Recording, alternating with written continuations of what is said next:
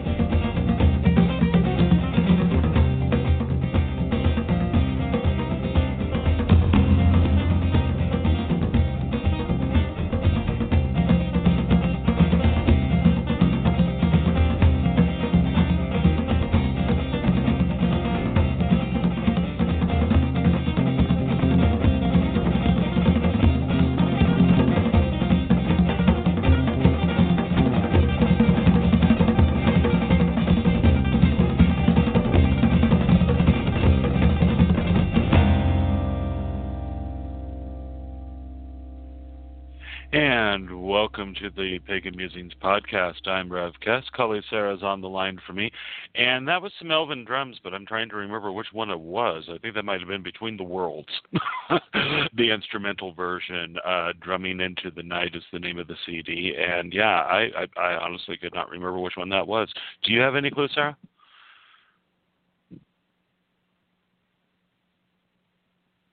Hello? Okay, I'm going to say that Phil has muted himself or otherwise had technical difficulties because I'm not hearing anything from him. Phil? All right, well, welcome to Pagan Musings. This is Kali Sarah, and Phil is somewhere in the ether, and we have our guest Lupa on today. And we're all a little bit punch-drunk today. We've been dealing with the unfortunate news and all of the emotional backlash from that. So if we seem a little manic, that's why. So, hi, Lupa. Hey, how are you doing? Hello? Hello? Hello, can you hear me? I can hear you. Can you hear me? Okay. Wow, you can hear me, but Sarah couldn't hear me. I don't know what's going on. Wow, technology. Okay, we We're lost just having a bit of Sarah a tough for a day. moment. Yeah, we lost Sarah for a moment there, but she seems to be back now. And hi, Lupa. Welcome to the show. Welcome to the fun we're having. Oh, yeah, Wait, good to be are you here. with us, Sarah? I don't know anymore. But you can hear me now, right? I can hear everybody. All right, cool. I don't know what happened. My page froze. So when I unmuted myself on the screen, I guess I was still muted or something. I don't know. Yay. We'll blame it on the heat. Sure. We'll blame it on the humidity. We'll blame it on the storms that are out towards your direction, Sarah. Blame it on the rain that was softly falling. Blame it on the stars that were shining that night. Okay, yeah, as you said, Sarah, we're all a little manic today. Woo.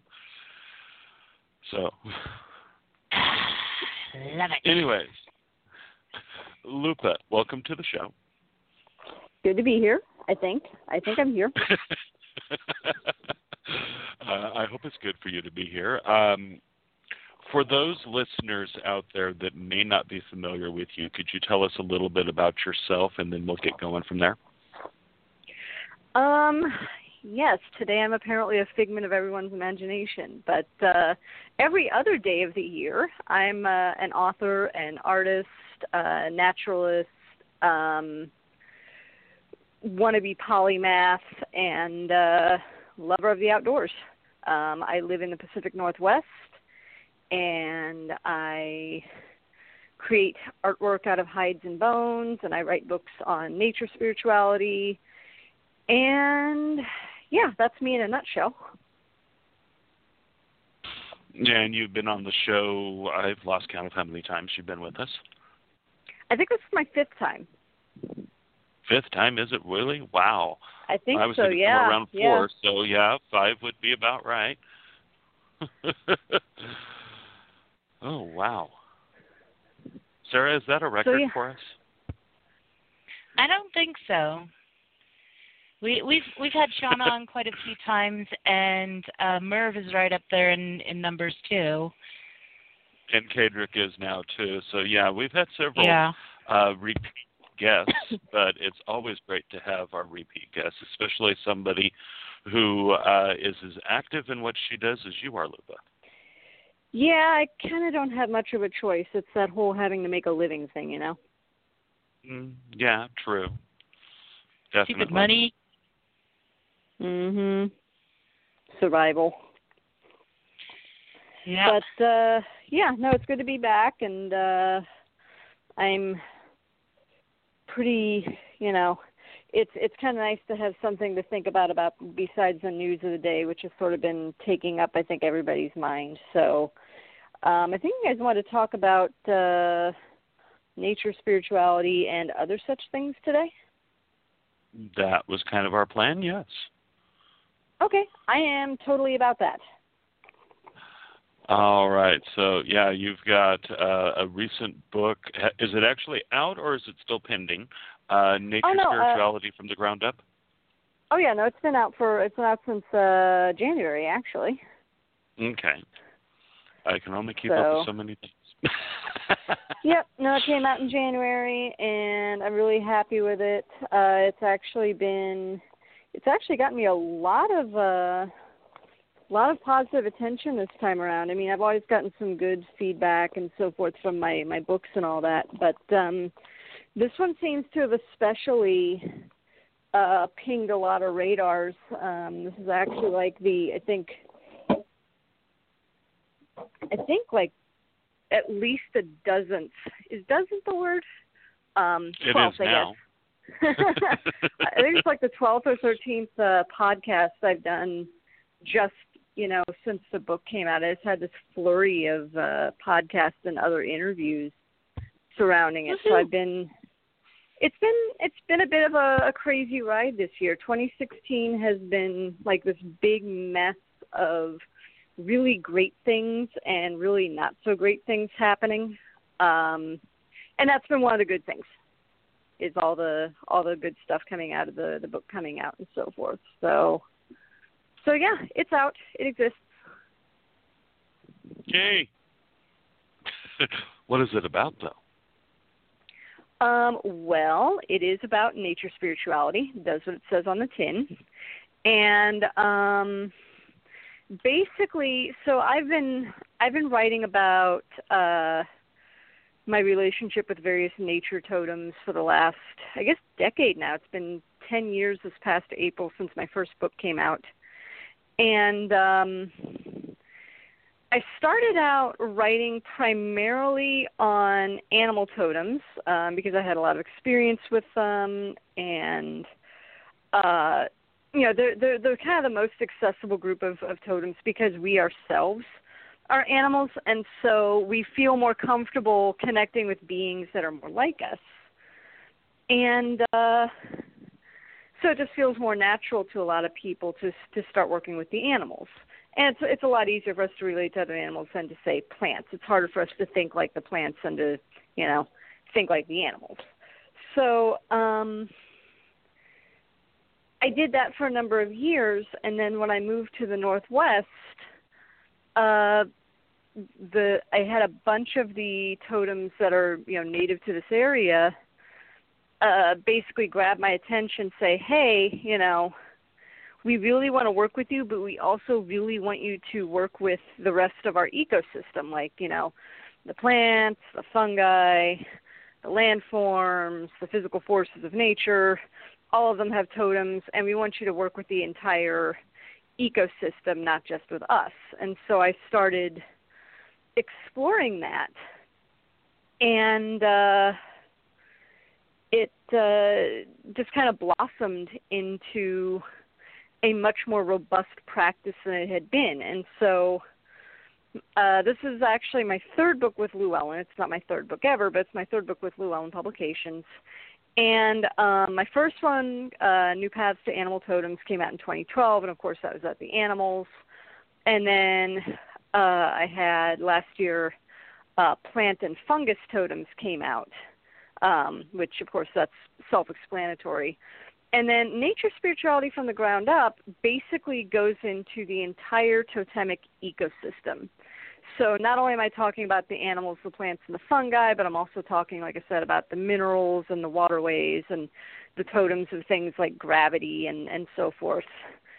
And it basically is nature spirituality from the ground up. I'm talking about how to connect with the totems and ecosystem all the way from the geology to the climate and so forth. So it's a more whole look than just, disembodied animal spirits floating around our heads.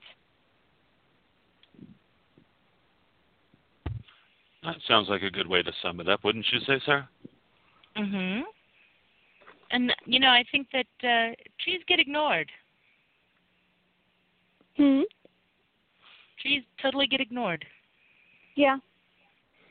Yeah, I think part of the problem is that there's a really awesome concept that came out of my work with ecopsychology, which is the psychology of how we relate to the rest of nature.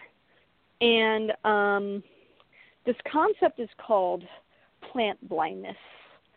And it's this idea that we don't see plants as active parts of the ecosystem. We just see them as background scenery to the animals, and nothing could be further from the truth. We have all these different life forms actively interacting in their ecosystem, and just because the plants and the fungi aren't moving around doesn't mean that they aren't active participants in the ecosystem. Mhm. Well, I mean, the thing is,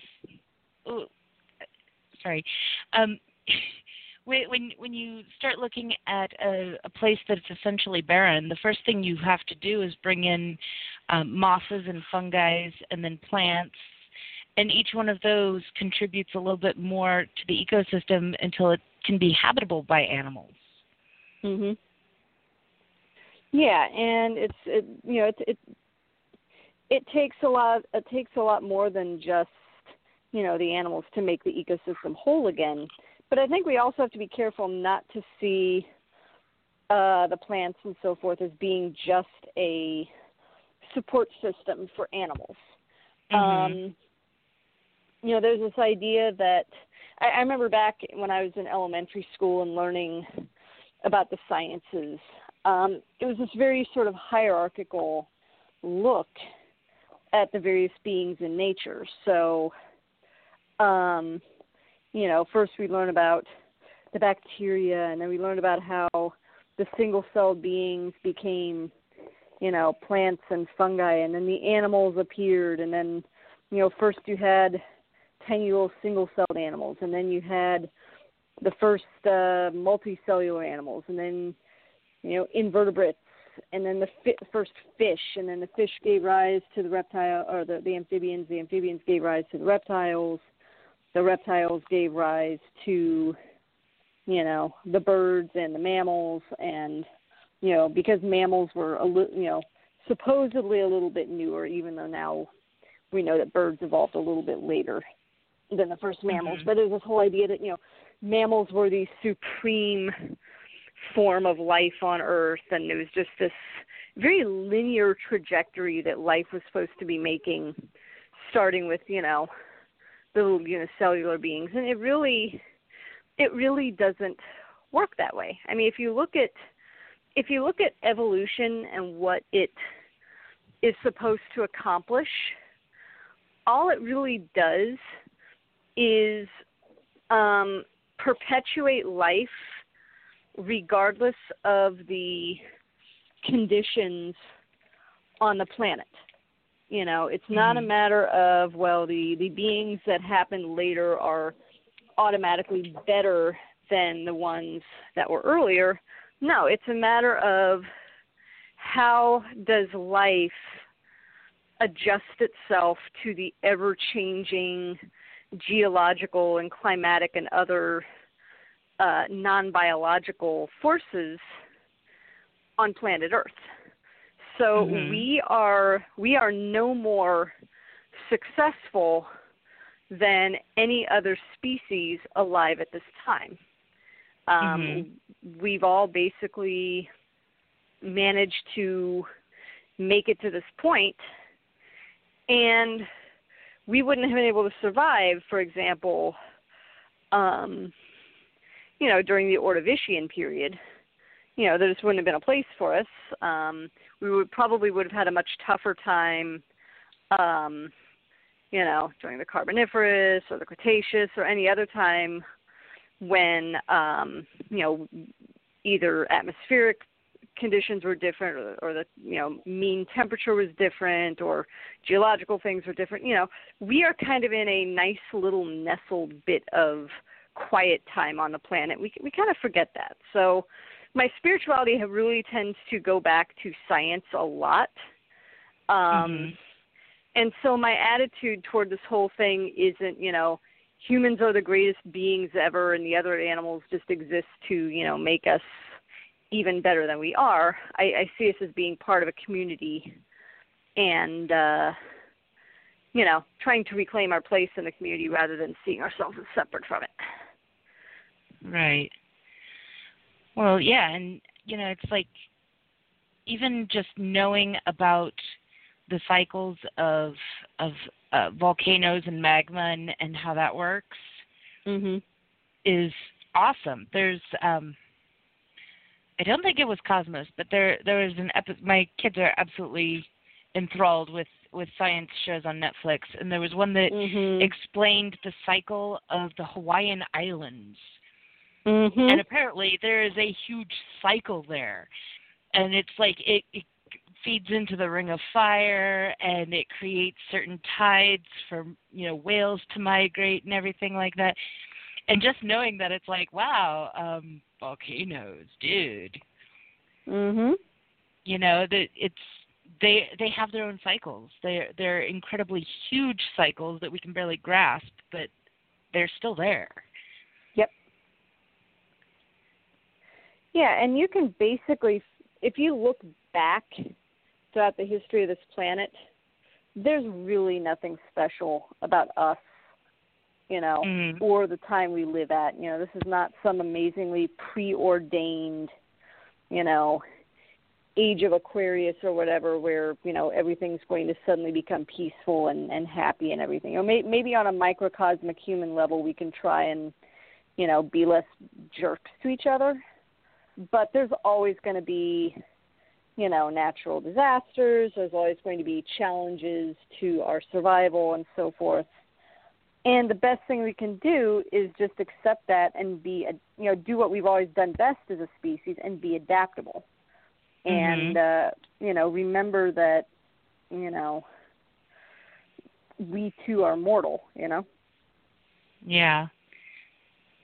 It's like that favorite cartoon of mine of the human apologizing to Gaia for, destroying them, and Gaia's like, oh, you pathetic little thing.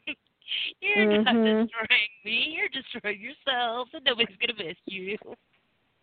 Yeah, I've seen that one. I've seen that. So we tend to really anthropomorphize and make things really human centered, and even in pagan spirituality, we tend to be really, really all about us in a lot of ways.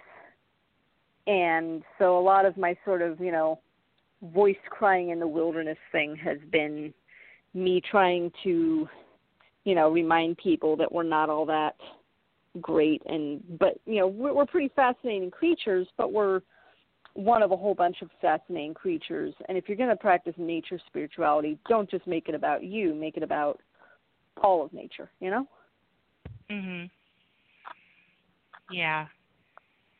And don't forget, grass stains are the blood of your enemies, and the smell of freshly mown grass is the screams of your fallen. But only if you live in suburbia.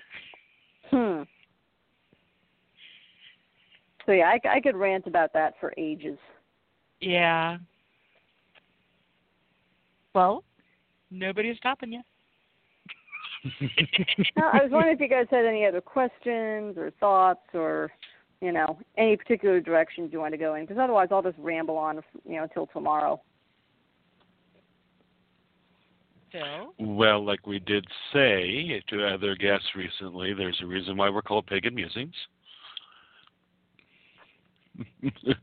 So if you want to rant and all that, go right on ahead and, ramble along. I'm actually pulling up your website right now that has a description of the book to refresh my memory about the content, since I haven't actually had the opportunity to read the book itself. And one thing that I must say that I always have appreciated about the books that you've written on these topics is that you include a glossary and a bibliography.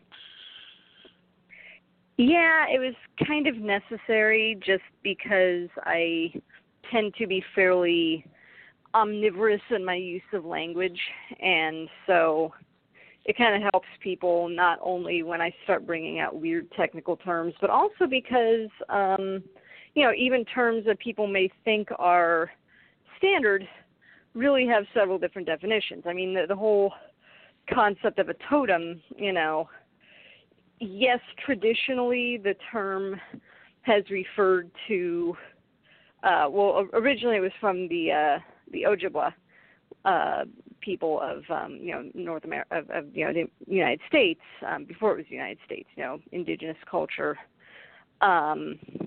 from North America. And then the term sort of got co-opted by anthropologists to describe similar systems of animals and other beings as either symbolic beings or archetypes or, guardians of a particular group of people.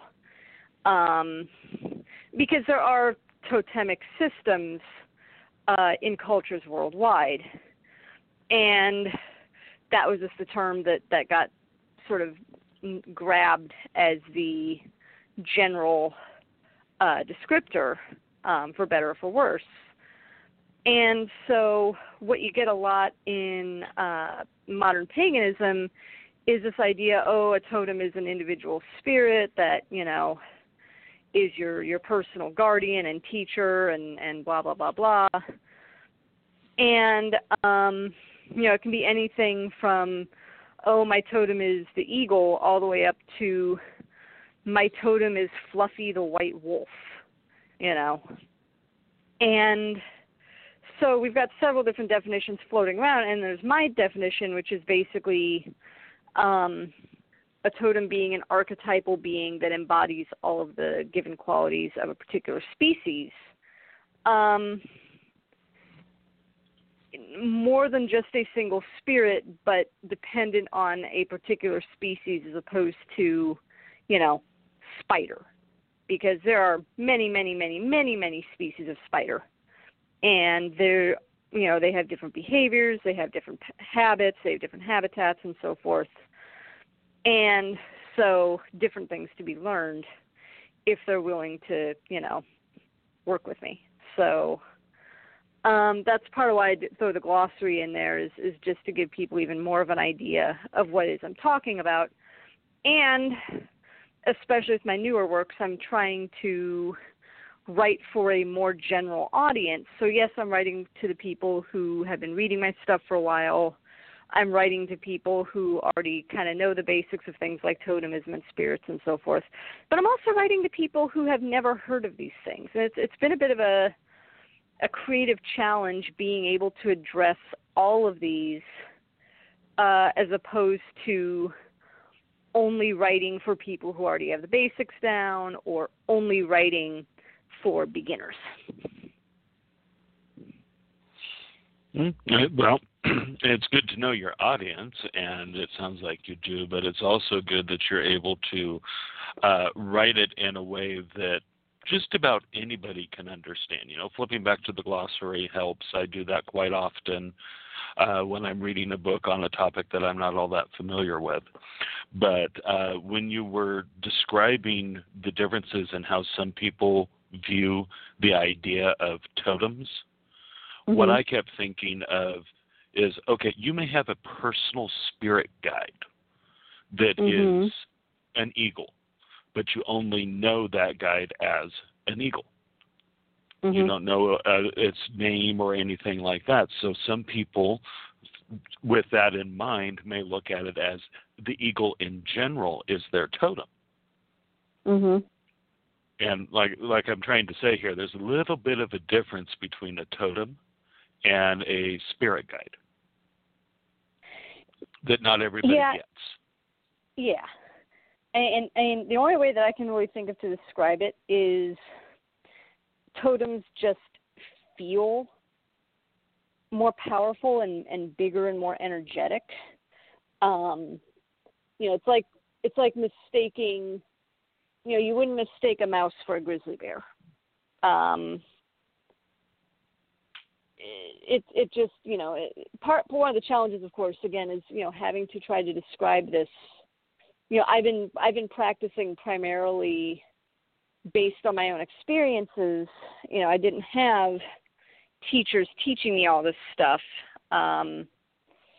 So I've been having to, kind of figure it out on my own. And sometimes it's really one of the big challenges of trying to talk to a more beginning audience is trying to explain the basics of things like, well, how do you sense totems? How do you talk to them? How do you talk to spirits? What's the difference?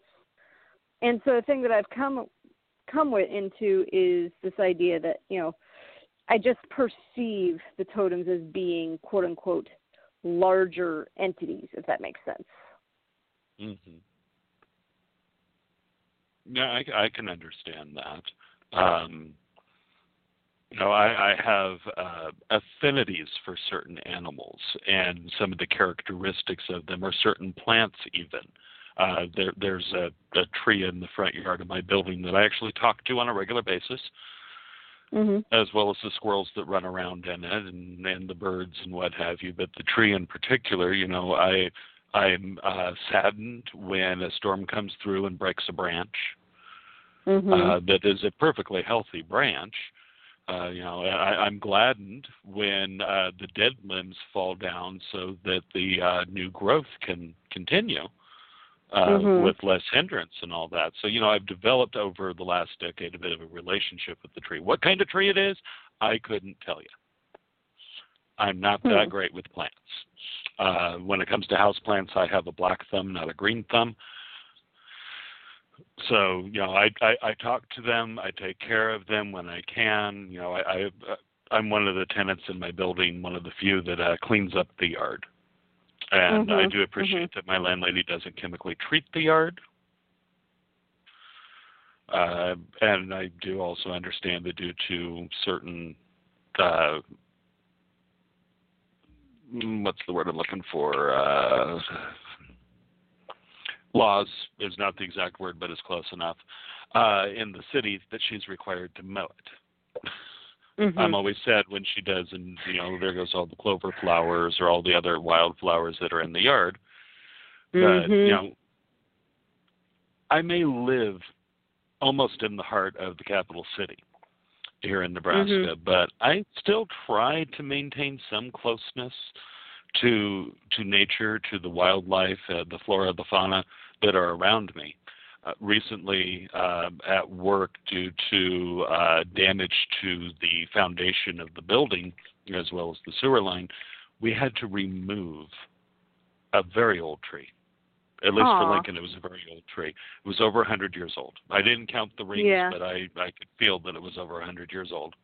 And it was, 20 yards from where I grew up as a teenager. So I knew that tree. And, I went out and communed with the tree on my own. Nobody knew what I was doing. They just thought I was outside wandering around aimlessly like I sometimes do.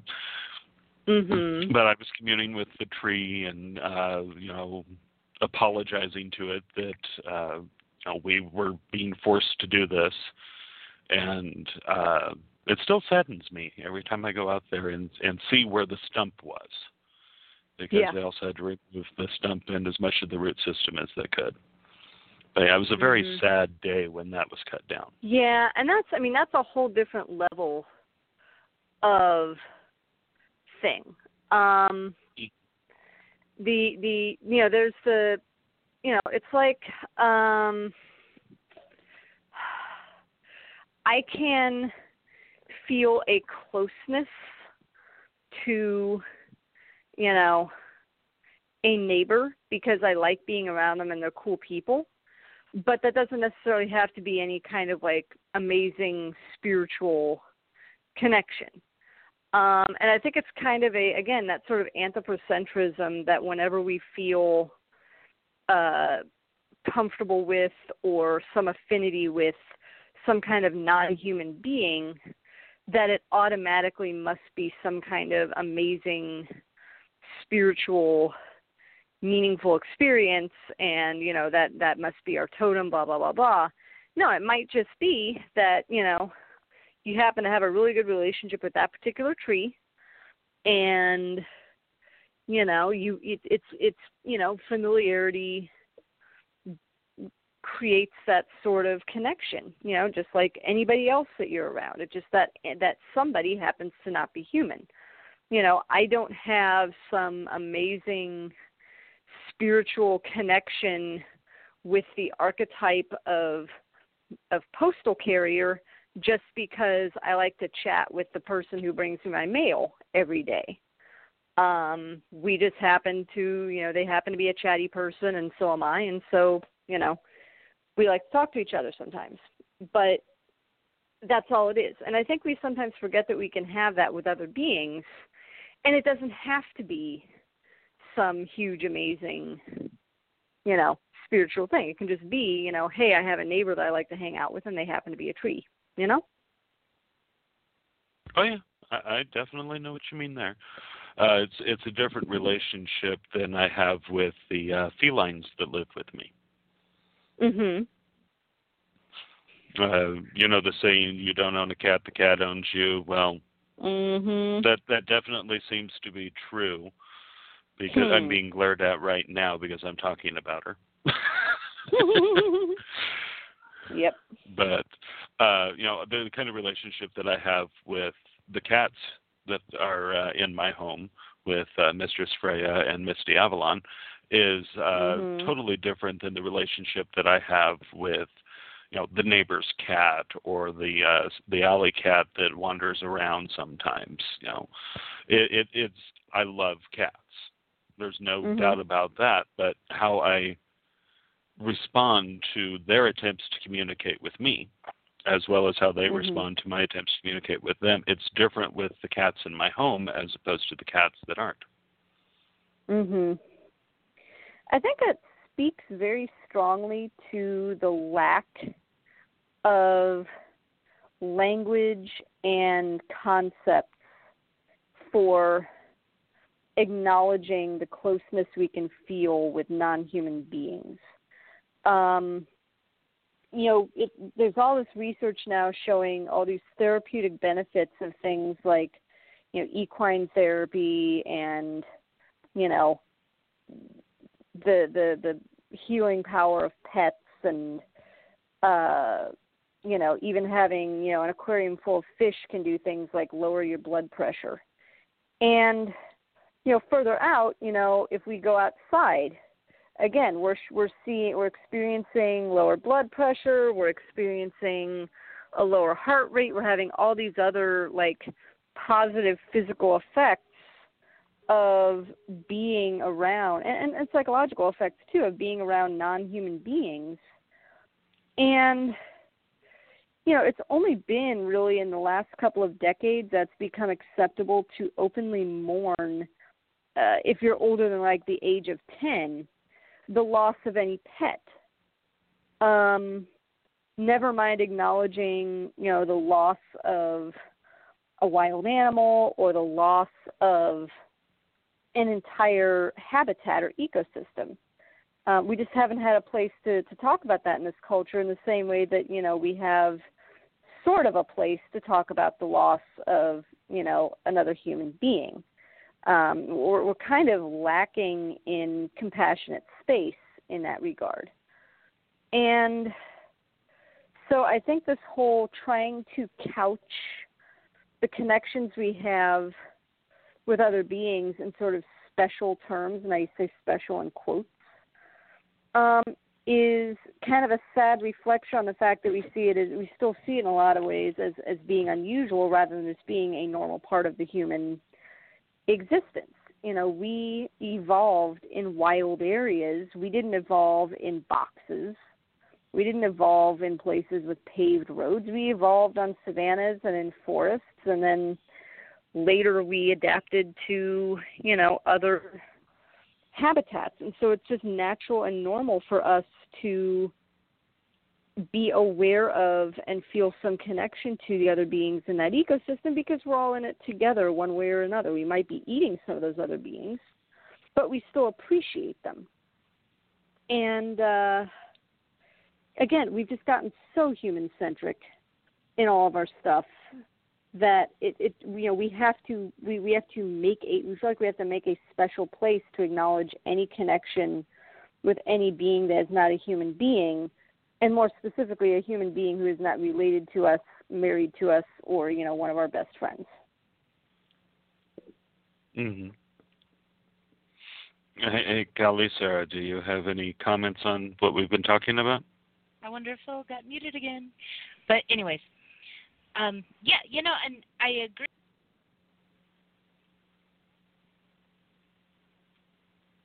Hello? Hello, can you hear me? I'm here. Am I? Is it just the two of us?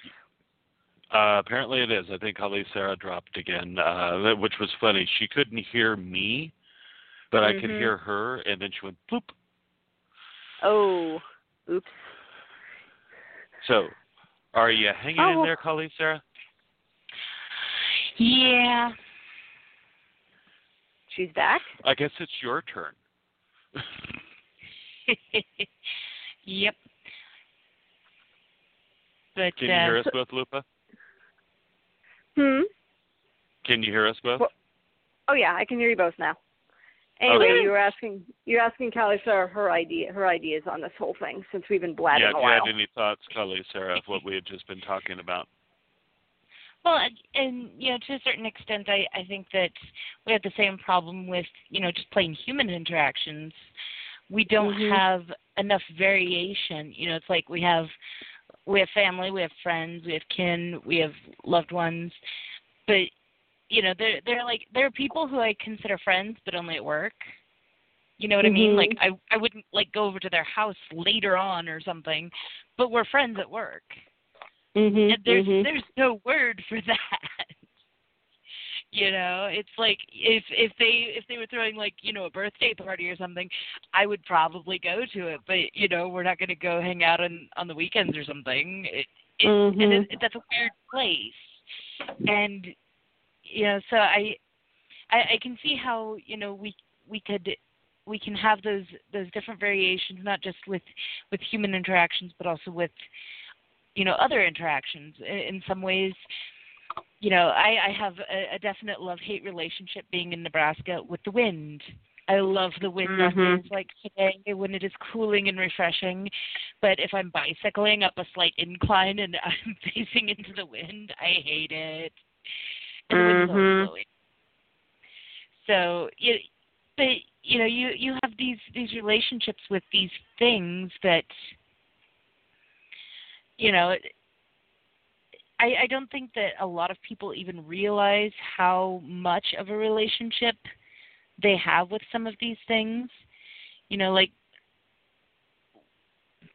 Especially in places where you get a lot of really interesting and even extreme weather. You've got people who will stand outside and cuss tornadoes out while they're bearing down upon them. You have people who flip off the sun because it's too dang hot out. People interact with these weather and even like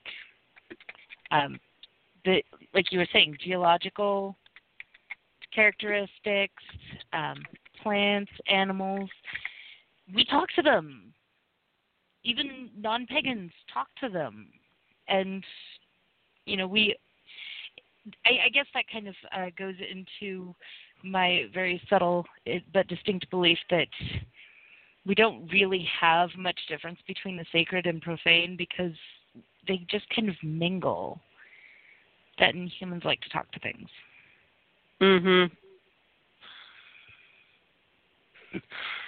Hey, just because I yell at the register at work 3-4 times an hour. But do you threaten to throw it out the window? Because that always works. A few times, believe it or not, it does work. It's like, I'm going to go grab that hammer from that construction worker over there. If you don't start cooperating, and bloop, it does.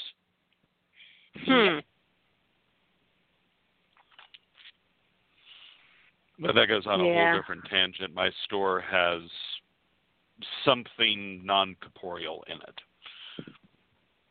It's in one of the oldest neighborhoods in Lincoln that has a really long and interesting history, and it's just, I know it's there, it knows I know it's there, and we just get along most of the time. Yeah. So I'm kind of wondering, I don't know, what's your guy? I'm kind of like frustrated with the. Here's something that will probably get some controversy going. Did you guys read my blog post about pagans abusing science? No, I didn't see that. I saw it, but I was at work and missed it when I came back. But I am pulling it up right now. Yeah, it was basically one of the most viewed blog posts I've ever had. I'm actually not surprised by this. It's apparently a topic that's got a lot of people thinking about it. So yeah, basically the short version is I went on one of my rants, as I do, about basically how pagans have a tendency to, not all of us obviously, but there's a strong tendency among the pagan community, the New Age community, et cetera, to either ignore or misuse scientific findings in order to sort of justify some of our beliefs. And a good example being, actually the thing that kind of got me, got me mad enough to write it was, so on Tumblr, and anything that starts on Tumblr, is going to be good. Over on Tumblr, somebody was basically trying to explain that the energy of crystals can be explained with piezoelectricity, Piezo electricity. And I had no idea what the hell piezoelectricity was, but I'm like, okay, I went to see why this person is trying to justify it with science. And so after about 2 minutes of Googling, I basically determined that what piezoelectricity is, it's the thing that makes quartz watches work. What happens is there are certain substances in the world, quartz, bone, I forget what else, and when you apply pressure to them, either through a strike or a squeeze, it emits a tiny amount of electricity. It takes that energy from the squeeze and turns it into electricity. And conversely, if you apply electricity to these substances, they create a vibration. And that's basically how a quartz watch works. The battery emits a teensy little bit of electricity every second, and that makes the quartz vibrate at a very specific rate, and the quartz vibrating makes the second hand go click. And so that's all great in theory, yay, quartz crystals have piezoelectricity. However,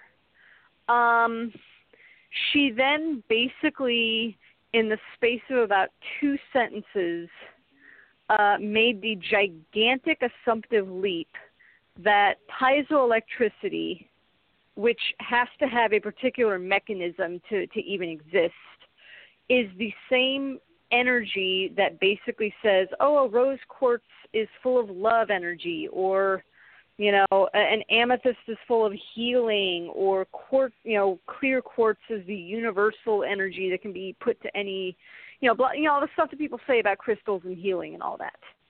And, if you want to believe that, the crystals have energy, that's fine, Energy, the energy theory of magic is one of several theories of magic, et cetera, et cetera. However, I was incensed that this person basically took a known scientific phenomenon, a phenomenon of physics, and basically bastardized it to try and prove something that has nothing to do with the original concept. And it's just one of several examples that I've seen come up over the years of people doing that. And it's frustrating because, yeah, sometimes it's something as harmless as, oh, I believe that my cold will, clear up quicker if I carry this crystal with me. That's not going to hurt anybody. But then you get people who are, you get the far end of, pseudoscience replacing science, and you end up with, people who believe that, a particular animal is their totem, and that animal walks up to them, oh, it must be my totem coming to talk to me. No, that animal has rabies. That is not your totem. That is dangerous. Do not touch it. Do not pet it. Do not pass go. Do not collect $200, et cetera, et cetera. But my totem is a Wolverine. Uh-huh. Good luck with that. And furthermore, it just makes us as a group look ignorant. We already have enough trouble being taken seriously by the rest of, at least in the United States. The whole idea of spells and curses and things like that. There are a lot of people who just don't take us seriously because we believe in those things, and that's their short-sightedness of not allowing us our beliefs. But at the same time, we tend to get pissy with people who claim that their religion supersedes science when they say things like, we can pray the gay away. I know a lot of pagans who are really, really angry about this whole conversion therapy thing. I'm one of them. These poor kids get sent to these gay conversion camps, to apparently try and abuse the homosexuality out of them. And when asked about it, the parents who sent them there basically, and the people who run the camps say, well, my religion says that with enough discipline and prayer, we can make you stop being gay.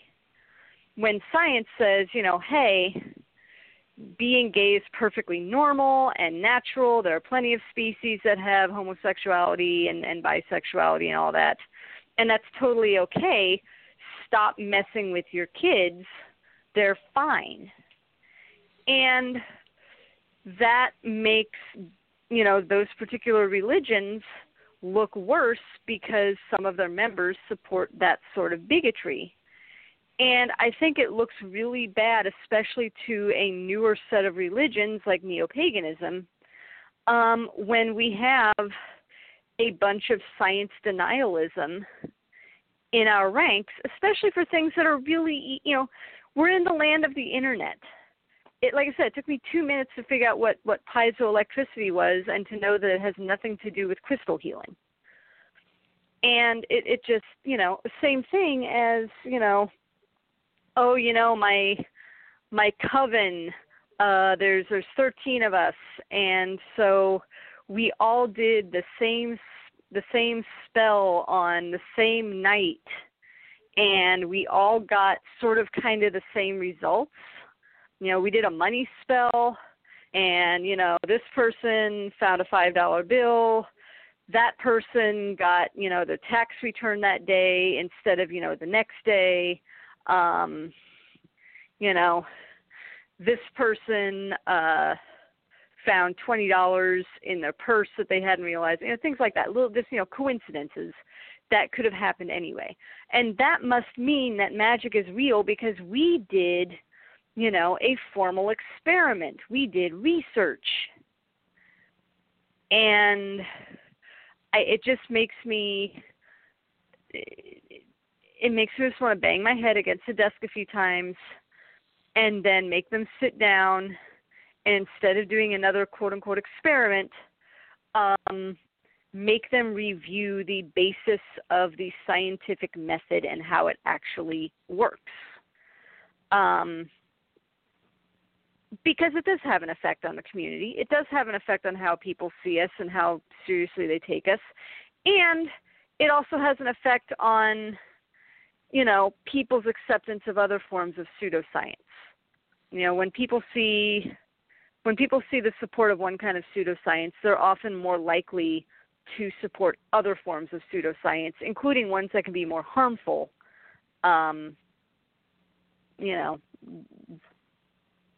Anyway, I'm going off on my rant. So that was basically, in probably more words than my initial blog post, what the blog post was about. And ironically, I was pretty much reading along with you.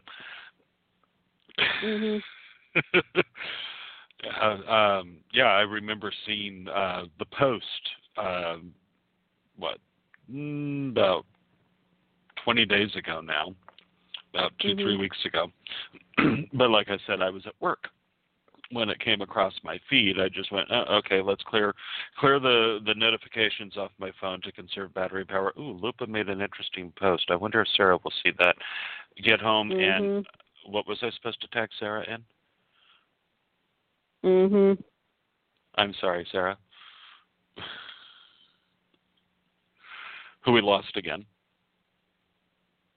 Like I said, she's got some storms out her direction. So they could be wreaking havoc with the connection for her. But, there's, okay, let me see if I can phrase this the way that I'm meaning it. Okay. There is a noticeable history, if you will, of, yesterday's magic is today's science.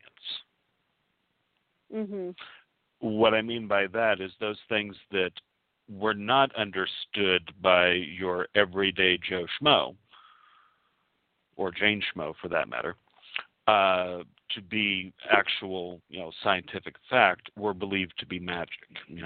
Some of the early physicians who, they were kind of crazy, I think. What they were doing was considered to be, magic or necromancy or something along those lines, and it was always suspect until, suddenly somebody developed something, some method or treatment that cured an illness and was able to repeat that over and over again, and it became, basically medical science. But, that was, yesterday's magic becoming today's science. And there are people that are hoping, and I see this in the pagan community, that there are people that are hoping that what people see today as magic will be proven sometime in the future to be of scientific basis. So they're jumping to these conclusions. Sorry for that. That was a text message on my phone. Wow, that was loud.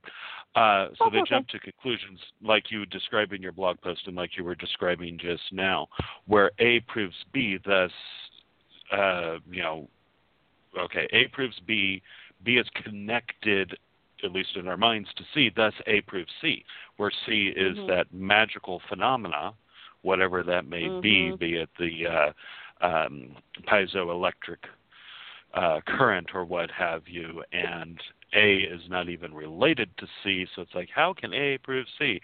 Like your example in your blog of when you worked in a biomedical lab. If you were to put a few drops of a urine sample in a petri dish and that person had a urinary tract infection, and the petri dish was maintained at a constant temperature of 98.6, which is the average human body temperature. For anybody who doesn't know, which most of you do, I know. I'm sorry if I sound like I'm talking down to any of you. That over a course of several hours, there's going to be visible colonies of the bacteria that cause that tract infection. Okay, A is connected to B, or A proves B. Okay, actually in this case, B proved A. The bacteria proved this person had a urinary tract infection. That doesn't mean that that bacteria is going to suddenly, develop some kind of consciousness and worship the lab tech as God. Sarah, did you ever have an experience like that when you worked in a lab? Were you worshipped as a goddess? I can neither confirm nor deny that. Yes, I was. That was more circumstantial than you might be talking about, though. And I'm pretty sure it wasn't the bacteria. Although some of my coworkers come pretty close. Or your husband. No, see, I enjoy speculation. I enjoy saying, hey, look at what happened here. Wouldn't it be cool if this was connected to this? But, those are strictly philosophical meanderings on my part. And it's not like I'm going to go around saying that, obviously it proves this and we should live our lives as though it did. Well, no. Science can disprove just as well as it can prove. Actually, it does a better job disproving, but, whatever. Our beliefs can definitely be backed by science. But if science does not actually back our beliefs, we should not declare our beliefs backed by science. Mhm. And go ahead. Oh, go ahead. I was just going to say, the fact that scientists aren't perfect is not reason to completely dismiss science, especially if it's not telling you what you want it to tell you. Mhm. So, I mean, yeah. Yes, science is created by human beings. Human beings are flawed. Human beings have biases. There's plenty of examples of people manipulating the data to get their own bias, and, studies not getting published because they would go against, the status quo, et cetera, et cetera. There's plenty of examples of that. However, that does not mean that the things that we have basically learned to be true are suddenly negated. Mhm.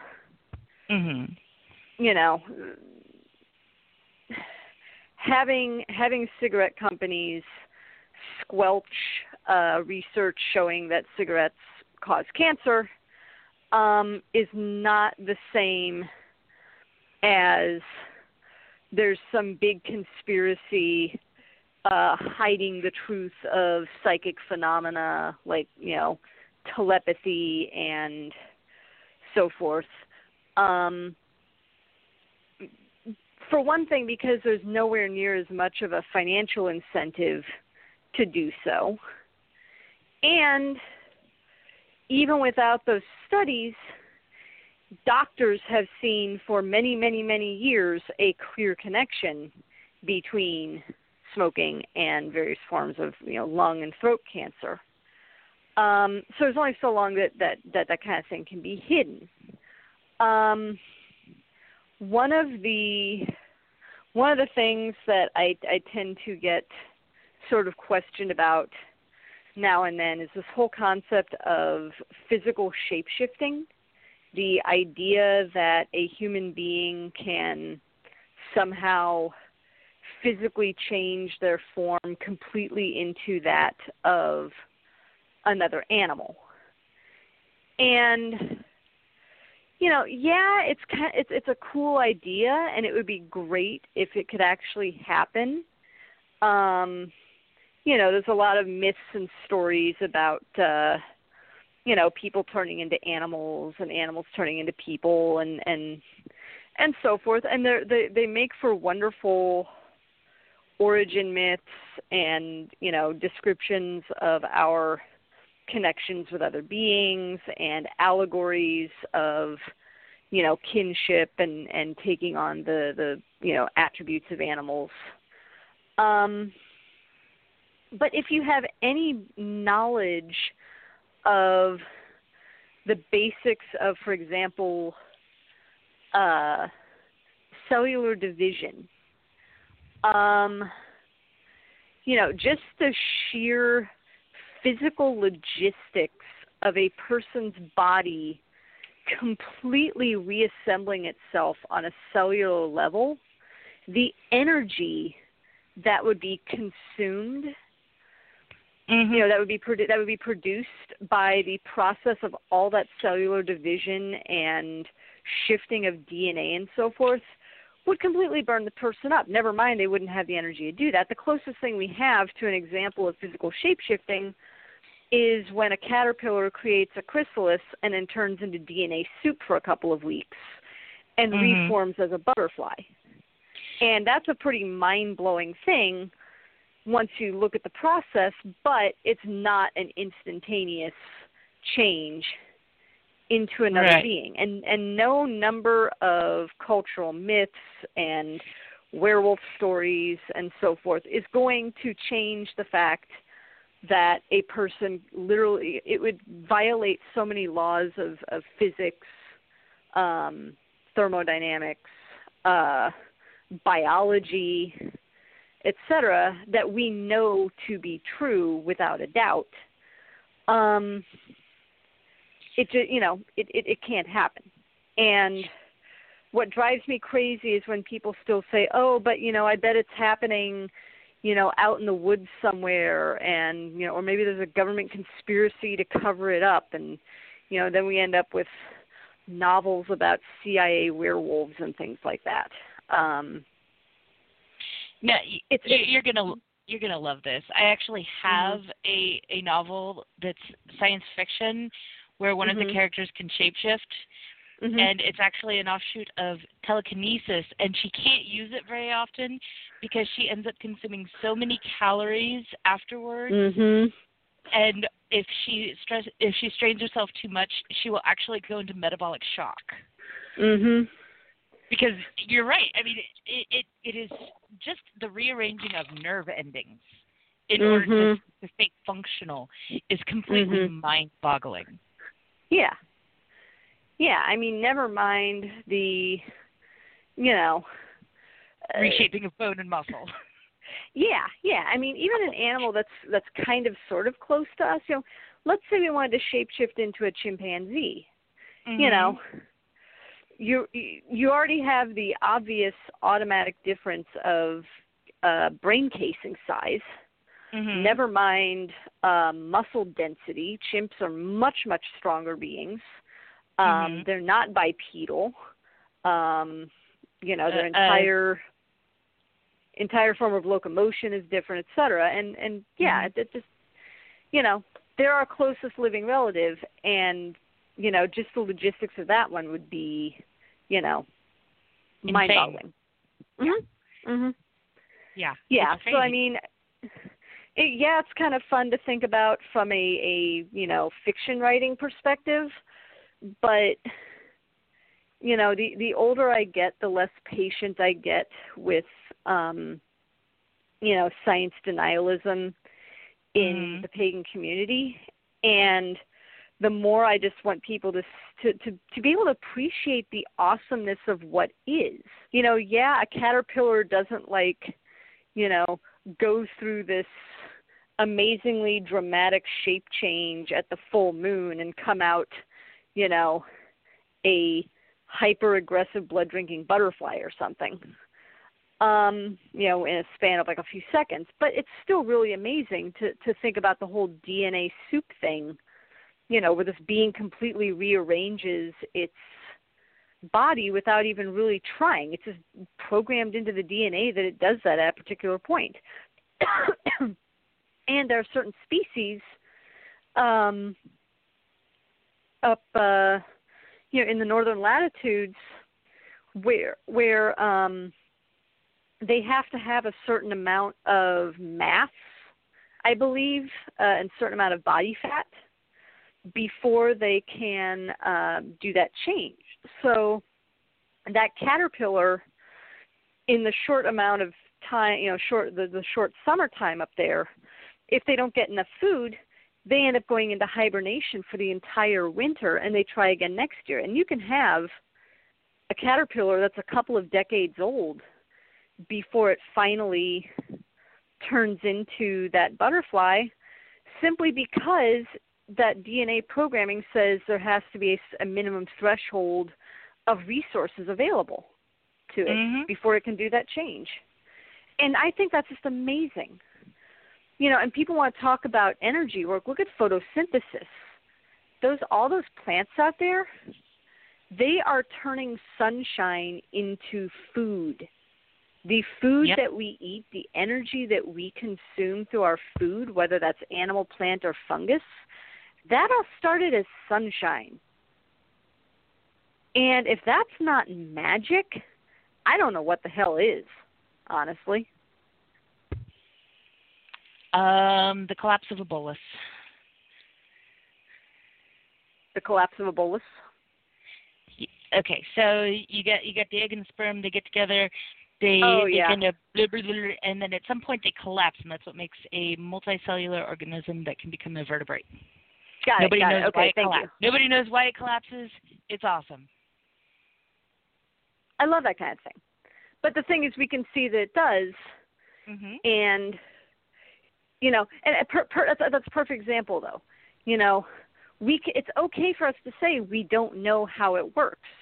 We don't have to say, the egg and the sperm create a special sort of, nature magic that, culminates in the spirit of the being to be pushing its way into the bolus and causing it to collapse through its entry, and we can make up all kinds of stuff about that. Oh, come on. It's a uterus fairy that goes around, pokes each one.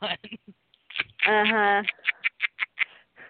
But seriously, we need to be okay with the I don't knows.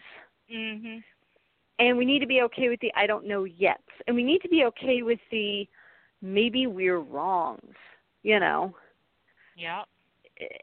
We don't have to. I gave up trying to prove that totems and other spirits exist years ago. For all I know, all the stuff that's in my spiritual path is all going on in my head and nowhere else. And maybe I'm trading ideas with other people, but that doesn't make it any more objectively real. We're just creating a story together. And I am totally okay with the possibility that that's all that's going on. Because if it still has a positive effect on my life, then that's good enough for me. I don't need to have my beliefs, verified in order for them to be valid to me. So, I think a lot of it's just because, again, as I get older, I tend to be focused more on this world because there's a lot of work that needs to be done. And, assuming I have an average lifespan of, 72 to 75 years, maybe a little longer because I'm female, who knows. Let's say that I managed to avoid, getting hit by buses and things like that. I'm 37 now. And in the last 2 years, especially as I hit my mid-30s, I've kind of become more aware of my own, limited lifespan. And, the fact that it's no longer the world that will be left to me. It is my world. I am looking at the next generation after mine coming of age and realizing, I have a limited span of time in which to try to leave this world a better place than I found it. And so I'm not really interested anymore in doing that much in the way of journeying to the spirit world. I'm not that interested in trying to prove that there's an afterlife, things of that nature. I'm really caught up in trying to create pathways for people to reconnect with this world so that they, A, become better people, and B, make the world itself better so that then the next generation has something better to work with and the next generation after that. So I just don't have as much patience with the ephemeral and the ethereal and all that. I'm really rooted in the here and now, and it just becomes more important to me the older I get.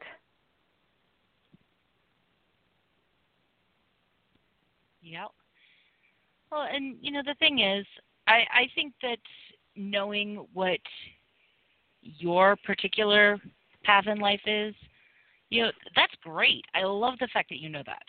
I wish more people knew what their path was. And I'm perfectly happy with people having different paths. What I have a really big problem with is people who think that, I personally have a huge connection with the spirit world. But to me, this life is about living this life. If the spirit world can make that a better life, great. If it's going to interfere with this life, screw it. That's because we are here and now, and we are living this life, and this is the life we have to live. This is why we are here. We are here to live this life.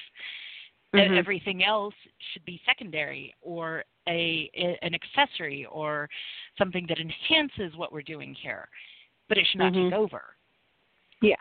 So, everybody should have their own path, whether it's bringing in messages from the spirit world to help enhance other people's lives, whether it's, showing people the right path, whether it's making the best damn lasagna on this side of the Atlantic. I don't care. Just do it. Love lasagna. I want the path of lasagna. I know, right? Wouldn't that be great? Lasagna. Is that related at all to the Church of the Flying Spaghetti Monster? Possibly. No, but I finally figured out where I heard that from. It was Fallen. You remember that movie about the demons with Denzel Washington? Vaguely. I don't think I actually ever saw it. Well, there's this scene where he's talking to his partner, and his partner's like, we all have this one path, and his wife's path is lasagna. And I'm like, yeah.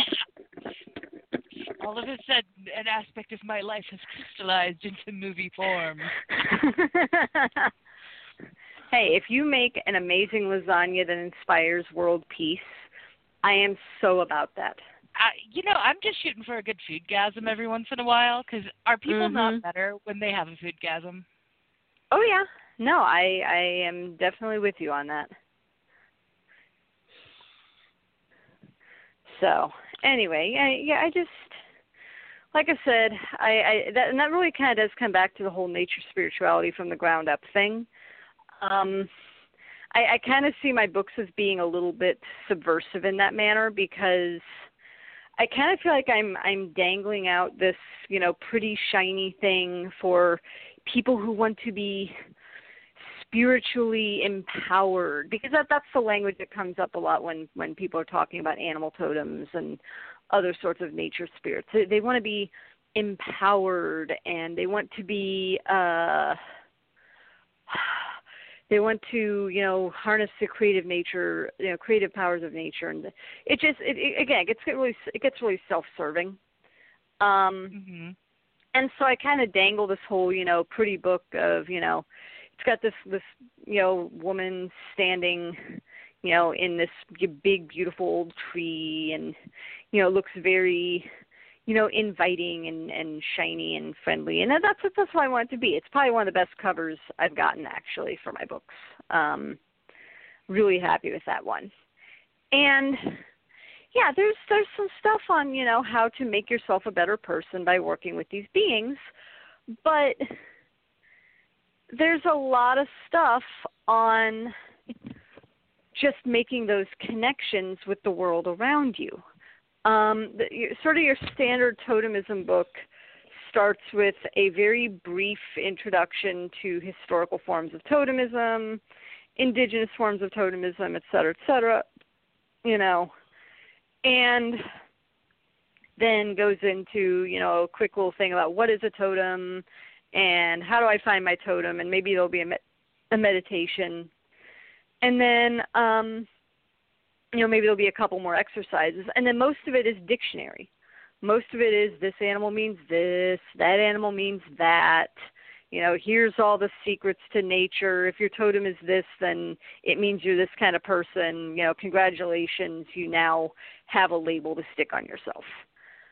And none of my books do that. And this one in particular, I think, like I said, it kind of lures people in with that whole thing of, oh, totems? Oh, cool. I want to be able to work with totems. I want to know what my totem is.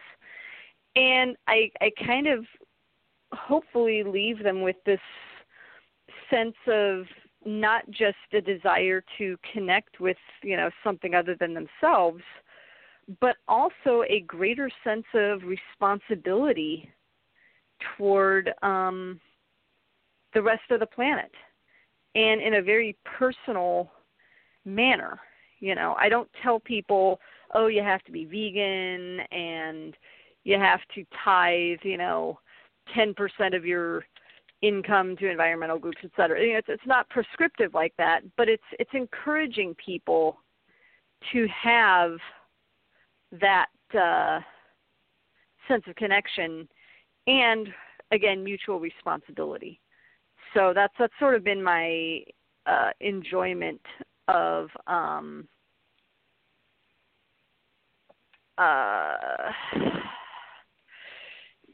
kind of working with people, because I've been able to expand their perspectives a lot in that regard, especially when I'm doing in-person workshops. Sometimes they have no idea what to expect. Sometimes they're expecting one thing and get something else, but they generally come out pretty happy. Mhm. And that's something that people often forget is, we're talking about accessing either information or, even in some cases, intuitions or the such that a lot of people may not be aware of. And it's like becoming a superhero. And with great power comes great responsibility. We don't get to do this just to, jerk off and talk about how awesome our own lives are. We interact with nature. We have to support nature. We interact with animals and plants and the nature that's around us. We become responsible for that. That's how it works. Mm-hmm. Yeah, exactly. I'm with you on that. I want to be a superhero. No, wait, that sucks.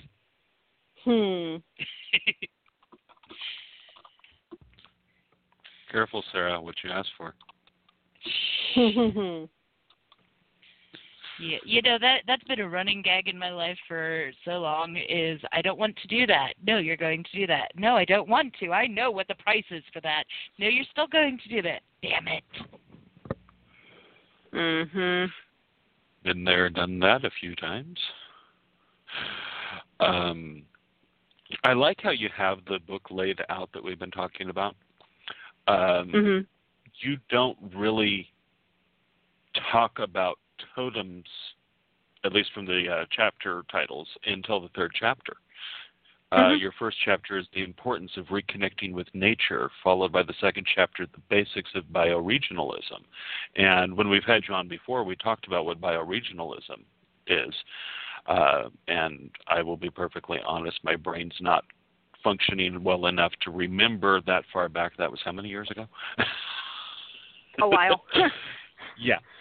But it's not until chapter 3 that you introduce the totems themselves, and then you go from there, which I think is a really interesting way of doing it, because you're laying down the groundwork so that the reader will understand what the intention was in writing the book before they even get to finding out about the totems. And that's a really important thing to note. And it kind of goes back to what I was talking about with the whole, I'm not just going to tell you all the answers, I'm actually going to make you work for it. Again, I kind of mentioned earlier that whole concept of, disembodied animal spirits floating over our heads. And that I kind of get the sense that that's how a lot of people view totems and other spirits, that they're just, kind of waiting around for us to pay attention to them. And the problem is that it takes them out of context. They have their own ecosystem parallel to our own, and they exist in conjunction with each other. They interact with each other in the same way that animals and plants and fungi and so forth interact in their own habitats. And so what I try to get people to understand is that totems are not just our helper beings. They're beings in their own right, and their primary concern is taking care of their physical counterparts. It benefits them to work with people who are listening, because humans right now are the most destructive species on the planet. And if they can get us to be less destructive, then it behooves them. And that's why a lot of my work also has a very strongly environmental bent, because I want people to, again, not just take from nature, but also give back to it. And so, that's the reason that you don't get into the totems themselves until the third chapter, because that first chapter is just saying, why is it so important that we reconnect to nature? Why am I starting with this as opposed to going right into the totems? And it does lay that groundwork. And then I go into the bioregion element of it, because we're not just connecting to whatever totem happens by, we're connecting to the totems of the land that we live on, the totems of the ecosystems we're part of. And that's kind of an unusual way to think about things. Yeah, a lot of people do work with the totems of animals and plants and so forth that live near them because it's easier to make their acquaintance, but we don't really think of them in terms of a bioregion. You know, people can kind of list off their totems, but, you know, have you ever thought about the relationship between your totems? You know, what's their connection to each other, if any? And what's their connection to the land that you live on, and what can they teach you about the land that you live? You know, yeah, some of it's about working with the totems, but a lot more of it is about the land itself, and that's really what it's all about. You know, it's learning about the land through the totems.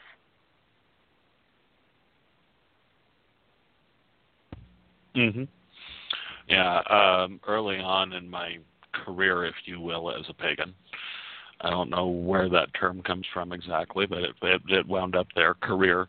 I developed an affinity for animals that I had never seen in person outside of a zoo or outside of television.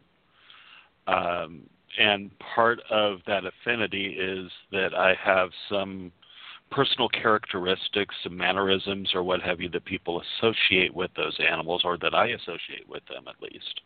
The dolphin and the hyena. I mean, one of the things with the dolphin, and Sarah can attest to this thing, God, my voice has changed enough over the years that I don't sound like this anymore, but when I would start laughing, it sounded like a dolphin. But that's really nothing to do with my actual affinity for the dolphin. Sarah, you've been in my home. You can attest to this. I probably have like 50 dolphins throughout my house, my apartment. Yeah, you're not addicted. People give them to me. I so rarely buy them. But to me, they're a beautiful creature, and some of their characteristics I would love to incorporate into my life. They're not necessarily now what I would consider to be a totem for myself. They're the idea that I developed about the dolphin is something that I've always been fond of. You know, graceful, intelligent, playful, protective at times animals.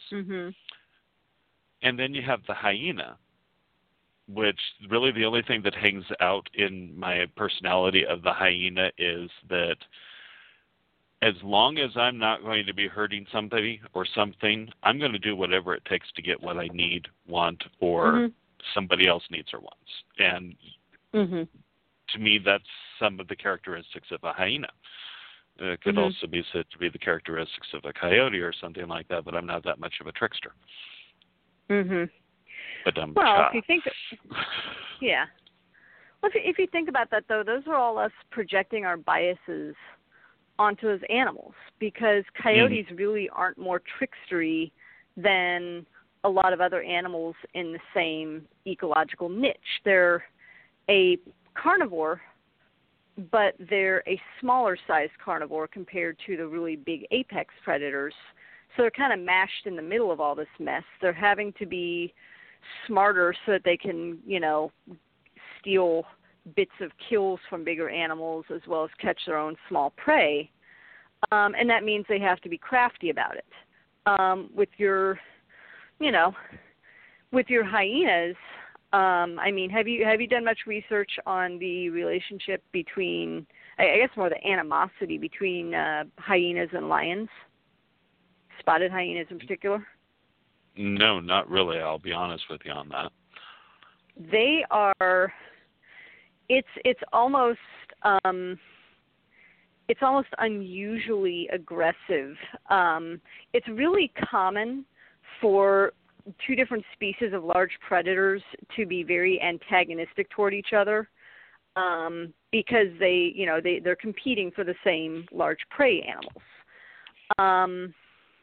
But it seems to be particularly pronounced, or at least noticed by humans, in spotted hyenas and African lions. And what happens is, there's this image of hyenas as being the skulking scavengers that steal kills from other animals, and the brave, bold lions who are the hunters and rulers of the savannah and so forth. And in actuality, lions are actually kind of bullies. They frequently will chase hyenas off their kills. Hyenas are some of the more successful hunters in Africa. They have really good group dynamics, and they're very effective at what they do. And in a lot of cases, it's the lion that's the stealing scavenger, and the hyenas that have done the hard work. And so, all animals are basically doing what they have to do to survive, and some of them will hurt each other in order to make it happen. And I think that's a good lesson for us to remember, because we do have the ability to consider, the effects of our actions on others. But it's also a really good reminder that we tend to project our biases onto these other animals, sometimes at their peril. Part of the reason that gray wolves have been exterminated from so much of their range is because, they again occupy a very similar ecological niche to humans, and B, they ended up being sort of the scapegoat for a lot of our frustration when we switched over to agriculture, and our livestock would get stolen by wild animals because they're easy targets, and the wolf just kind of became the prototypical evil wild animal that screws everything up for the humans. And so there's this level of animosity that some people today still have towards wolves that they don't have towards bears or mountain lions or anything like that. And so that's an example of where our biases were really harmful. On the other hand, the wolf has become sort of the poster child of a lot of wildlife groups, and they've done a lot of work to change their reputation over the last few decades, and that's kind of helped with the reintroduction efforts. It's helped with the habitat preservation and laws like the Endangered Species Act that help protect the animals and their habitats. And so I think we really have to be careful, both with totemism and our relationships with animals in general, to really be aware of the animals on their own terms. And I think that's really where it comes back to that whole thing of scientific literacy. So much of the destruction that we create on this planet is due to a lack of scientific literacy. And that includes, things that we sometimes justify with spirituality. Man shall have dominion over the earth. I remember hearing that as a kid in Catholic Church, and that supposedly justifies us being able to do whatever we want to the planet. So anyway, end rant. It's amazing, too, how often that particular Bible quote is misquoted. Mm-hmm. Because it's actually, man shall be steward over the earth, not dominion, not ownership, be caretaker. Damn it, Christian, you failed again. Sorry. Yep.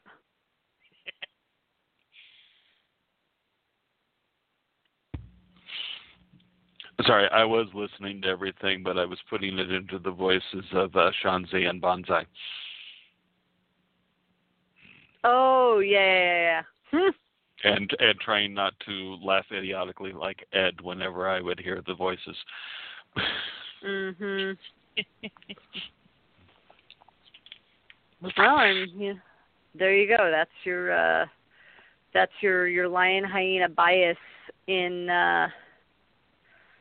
action is your Lion King. 20 years later, we're still dealing with the fallout. The hyenas were totally screwed in that movie. Mhm. They were like the coolest characters. They were. And they had so much personality. They did.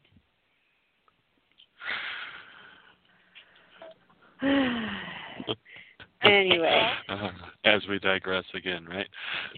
Uh-huh. But hey, aggressive one color is mighty boring. When I first came on the show, I was like all prepared to be like, professional author and speaker and interview subject. And at this point, 4 or 5 interviews in, I think, like I said, I think we've just kind of gotten into a BS session. And I'm totally okay with that. Hey, that's kind of what we try to do. It's, it's like 2, 3, 4, 5, however many people we have on the line, friends sitting around the table and talking and, drinking whatever it is that they drink at this time of day. Mhm. And, how many just years trying you to guys have been some doing fun this with now? It'll be 7 years in 5 weeks. Wow. Awesome. Yeah. Thank Congratulations. you. We think we're insane most of the time for doing it, but hey, we enjoy it nonetheless, right, Sarah? Did you say 5 years? No, I said it'll be 7 years in 5 weeks. Okay. 7, yes. I'm like trying to figure out how old my children are. You guys have some of the I think it's one of the longest existing podcasts, pagan podcasts. I know Pagans Tonight has been on longer than us, but I don't know for sure about any of the other shows. Yeah, because a lot of them have popped up more recently, especially since Blog Talk Radio became like a big thing. And they've kind of come and gone, but yeah,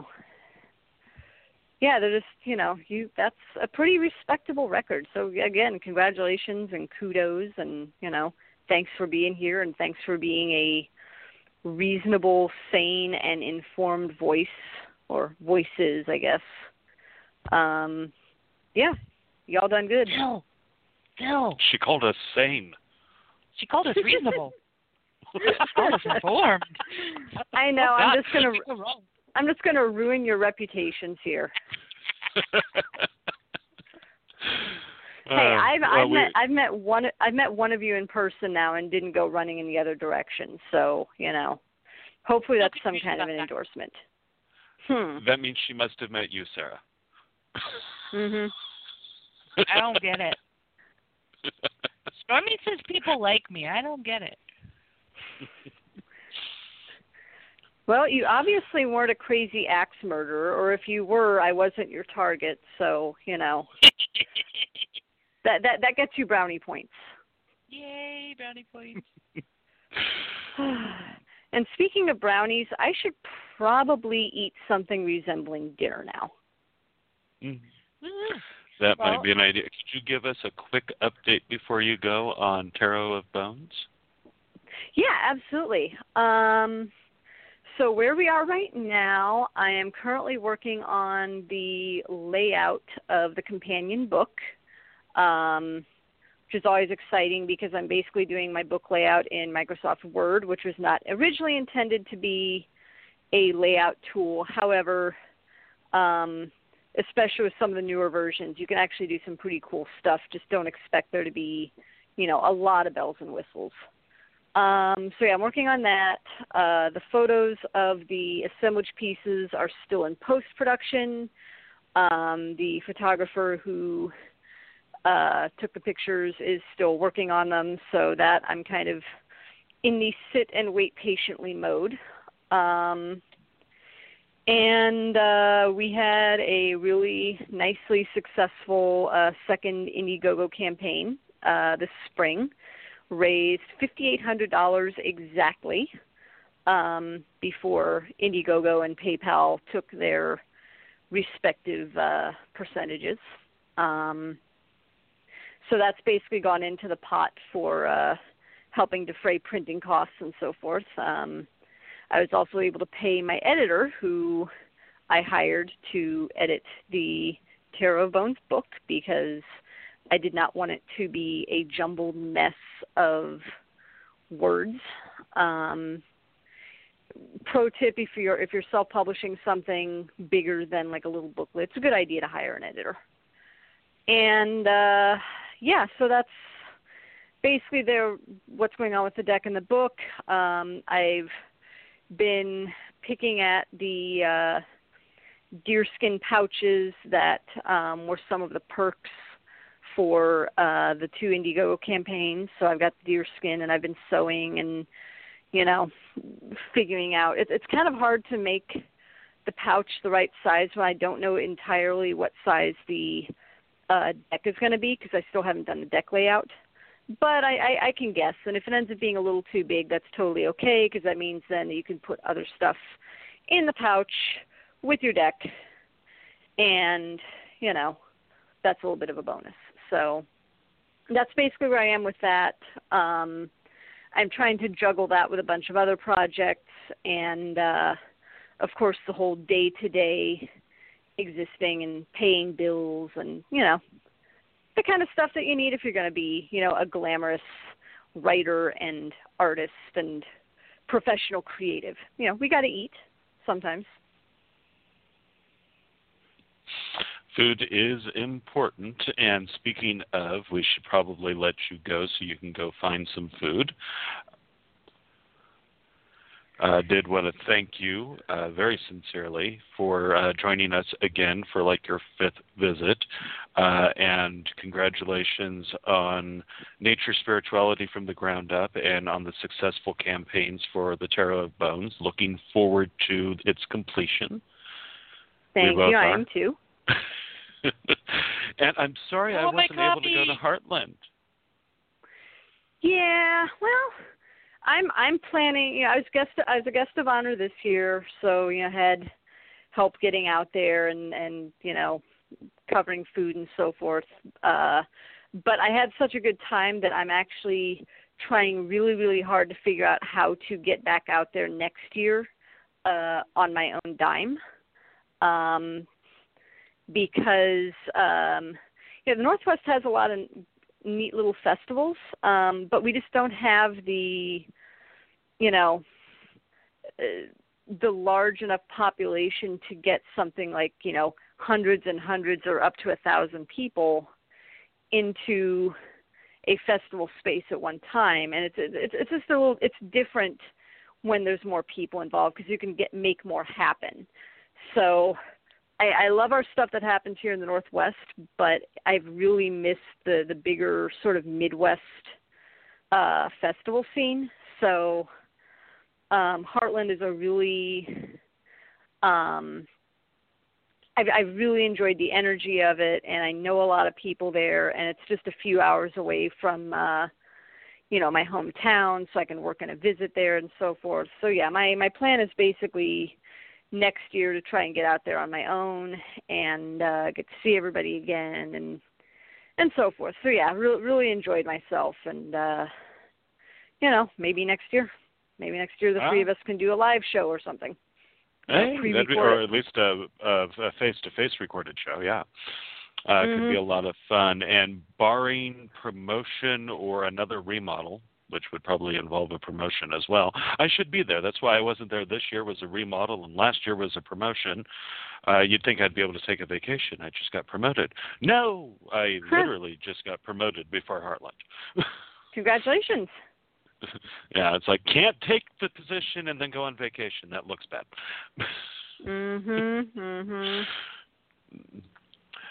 But looking forward to that opportunity, looking forward to talking with you again in the near future. And again, want to thank you for joining us. Sarah, do you have any final comments? Lupa, you have to make it next year, or else Stormy's going to have an aneurysm with doing that ritual thing alone. Just saying. No, I will keep you guys posted. And if you guys want to make sure that I not only, and I'm talking to you listeners out there, if our wonderful listeners want to make sure that I get to do things like eat and occasionally travel to an event outside of, driving distance, which I don't really get to do very often, thanks to my budget. If you want to help me make these things happen, you can go to my website, which is thegreenwolf.com, not Green Wolf, but thegreenwolf.com. You can find out information on my artwork and my books. You can buy things that I've created. I have a Patreon account, patreon.com/lupagreenwolf. And if you want to be my artistic patron and get a nifty package of things sent to you every month and get to see behind-the-scenes pictures and news and other stuff that nobody else gets to see, you can be my patron there for as little as $1 a month. And I think those are the two good starting points. I think thegreenwolf.com is the best place to find out about most things Lupa. And if you have questions, my email's on there. I love talking shop. And if there's anything I can help you with, please feel free to let me know. Woohoo! Great. We didn't even have to prompt for that this time, Sarah. I'm a pro. People tell themselves. I'm totally a pro. By the way, Lupa, you have email. Oh, cool. I will check that when I am done here. And since we were just talking about festivals and all that, as we let you go, I think we should probably do our little ad that we have here for the Beyond the Gates event in your neck of the woods, actually.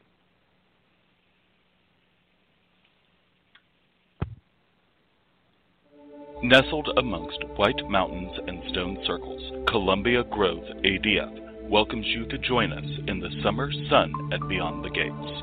Standing at the shadow of Mount Adams, White Mountain Druid Sanctuary in Trout Lake, Washington, will be home to a weekend of rituals, workshops, communion, and fellowship. With guests of honor, Phaedra Bonowitz and Reverend Kirk Thomas, Archdruid Emeritus. You can camp under the stars or bunk amongst Buddhist statuary. All are welcome here. For more information, visit columbiaadf.org or beyondthegates.brownpapertickets.com. All right, Sarah, that was another great visit with Lupa. Always good to have her on the show. Mm-hmm. I honestly don't know if this was her fifth visit or if it's been more, because I think we had a couple of short little spots with her on some other shows that we've done, and along with the full-length shows.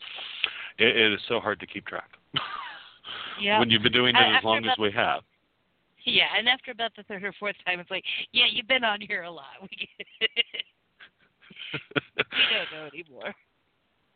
Yeah, sometimes I make an effort before the show to look up how many times a guest has been with us, or at least how long it's been since their last visit.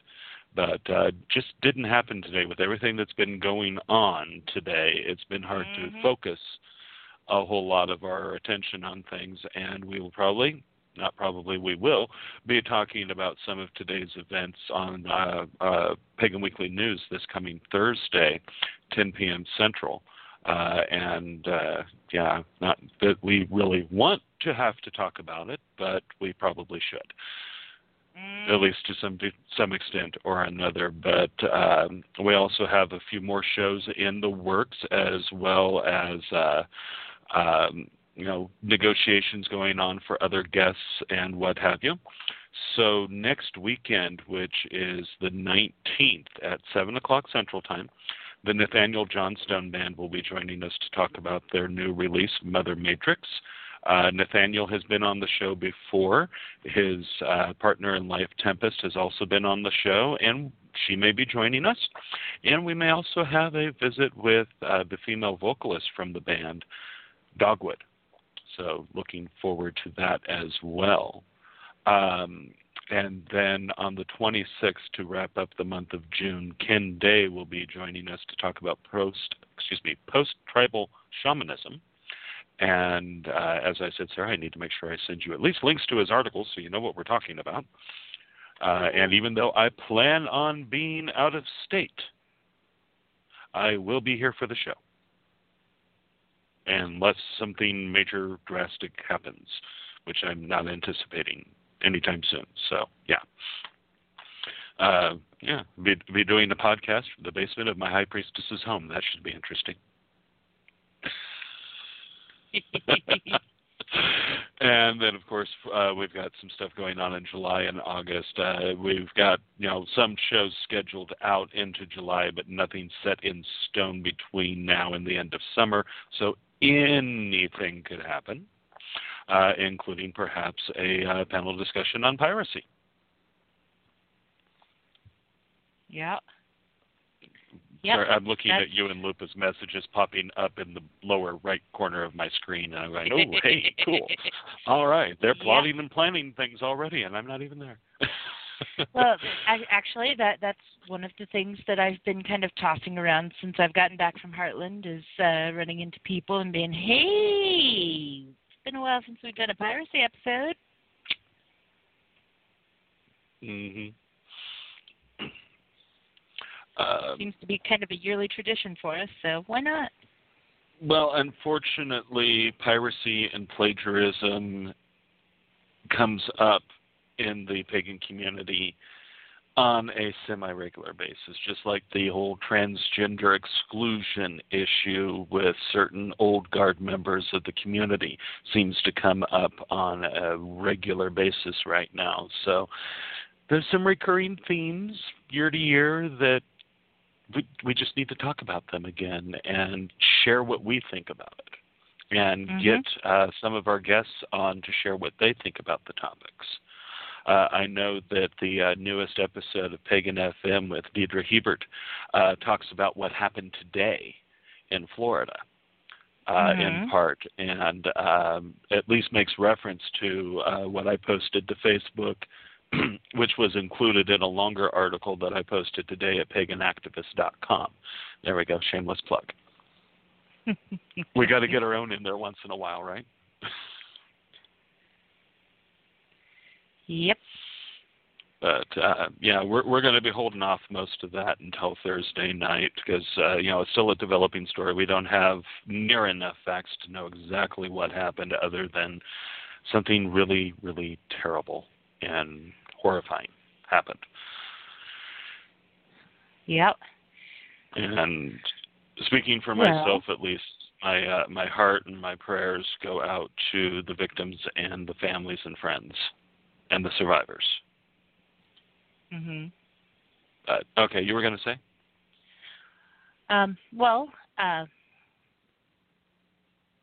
Yes, we're going to be talking about that. And as for shameless plugs before we get to the music, because I think we're getting pretty close to time. I've been posting on my author blog all day, excerpts and short stories. So that's Author Goddess at blogspot.com. authorgoddess.blogspot.com. Right? Yeah, I think I got that right there. I think that's, just put in Author Goddess, you'll find me some way. I don't know. Follow me on Facebook. Yeah, follow her on Facebook. You'll find the blog from there. Yep. It's been a fun evening, which we needed. Rather informative conversation, again, which we needed after everything else. And the heat, my goodness. It makes everything so exhausting. And just like, you have no energy to deal with anything anymore. I've been guzzling ice water and iced tea and iced coffee, and as long as it has ice, I don't really care what is in my cup. Ew. It's usually iced tea or iced water. And here I was happy to have my coffee maker back at work for hot coffee. But I'm crazy. I need to have my hot coffee in the morning. It doesn't really matter what the weather. But that's neither here nor there. What should we do for our outro music? Should we do something nature-based, or should we do something from Nathaniel Johnstone, since that's who we're going to have next week? Actually, I'm sitting here staring at a artist that I don't really recognize, although I'm pretty sure I should, and a song that sounds pretty intriguing. It's Queen of the Nine Flowers, Blodgewyd by Lori Lynn. You don't recognize Lori Lynn? We had her on early this year. I know, and my brain is completely... Look, I have like denatured proteins going on in my brain. That's how hot it is. Oh, you like that little bit of toast right there? Mm-hmm. Yeah, we had Lori Lynn on in, I believe it was February or early March, talking about her 2015 release Motherland, and also talking a little bit about Caldera Fest because she was one of the musicians there. That's right. Okay, so I like that. That's what I want. That works for me. If you've got it there on your screen, you can go ahead and hit play. Want to thank everybody for listening, and thank Lupa for joining us once again. Follow us on Facebook, Twitter, all that fun stuff. You know where you can find us. Just look us up. Google us. We're there, which is kind of scary to think. We're there.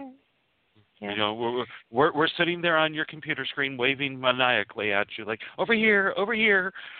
But, whoa, I think it's time for bed. Phil, you're scaring people. Don't scare away the nice people. If we haven't done that in nearly 7 years, there's no hope for them. No, we love you all, and thank you for listening. And thank you, Sarah, for being a part of this merry mess. What else would I do on a Sunday night? Sleep? Gaming. The answer is gaming. Oh, okay. All right. Or binge watching CSI. I've been binge watching. Yeah. Never mind. Good night.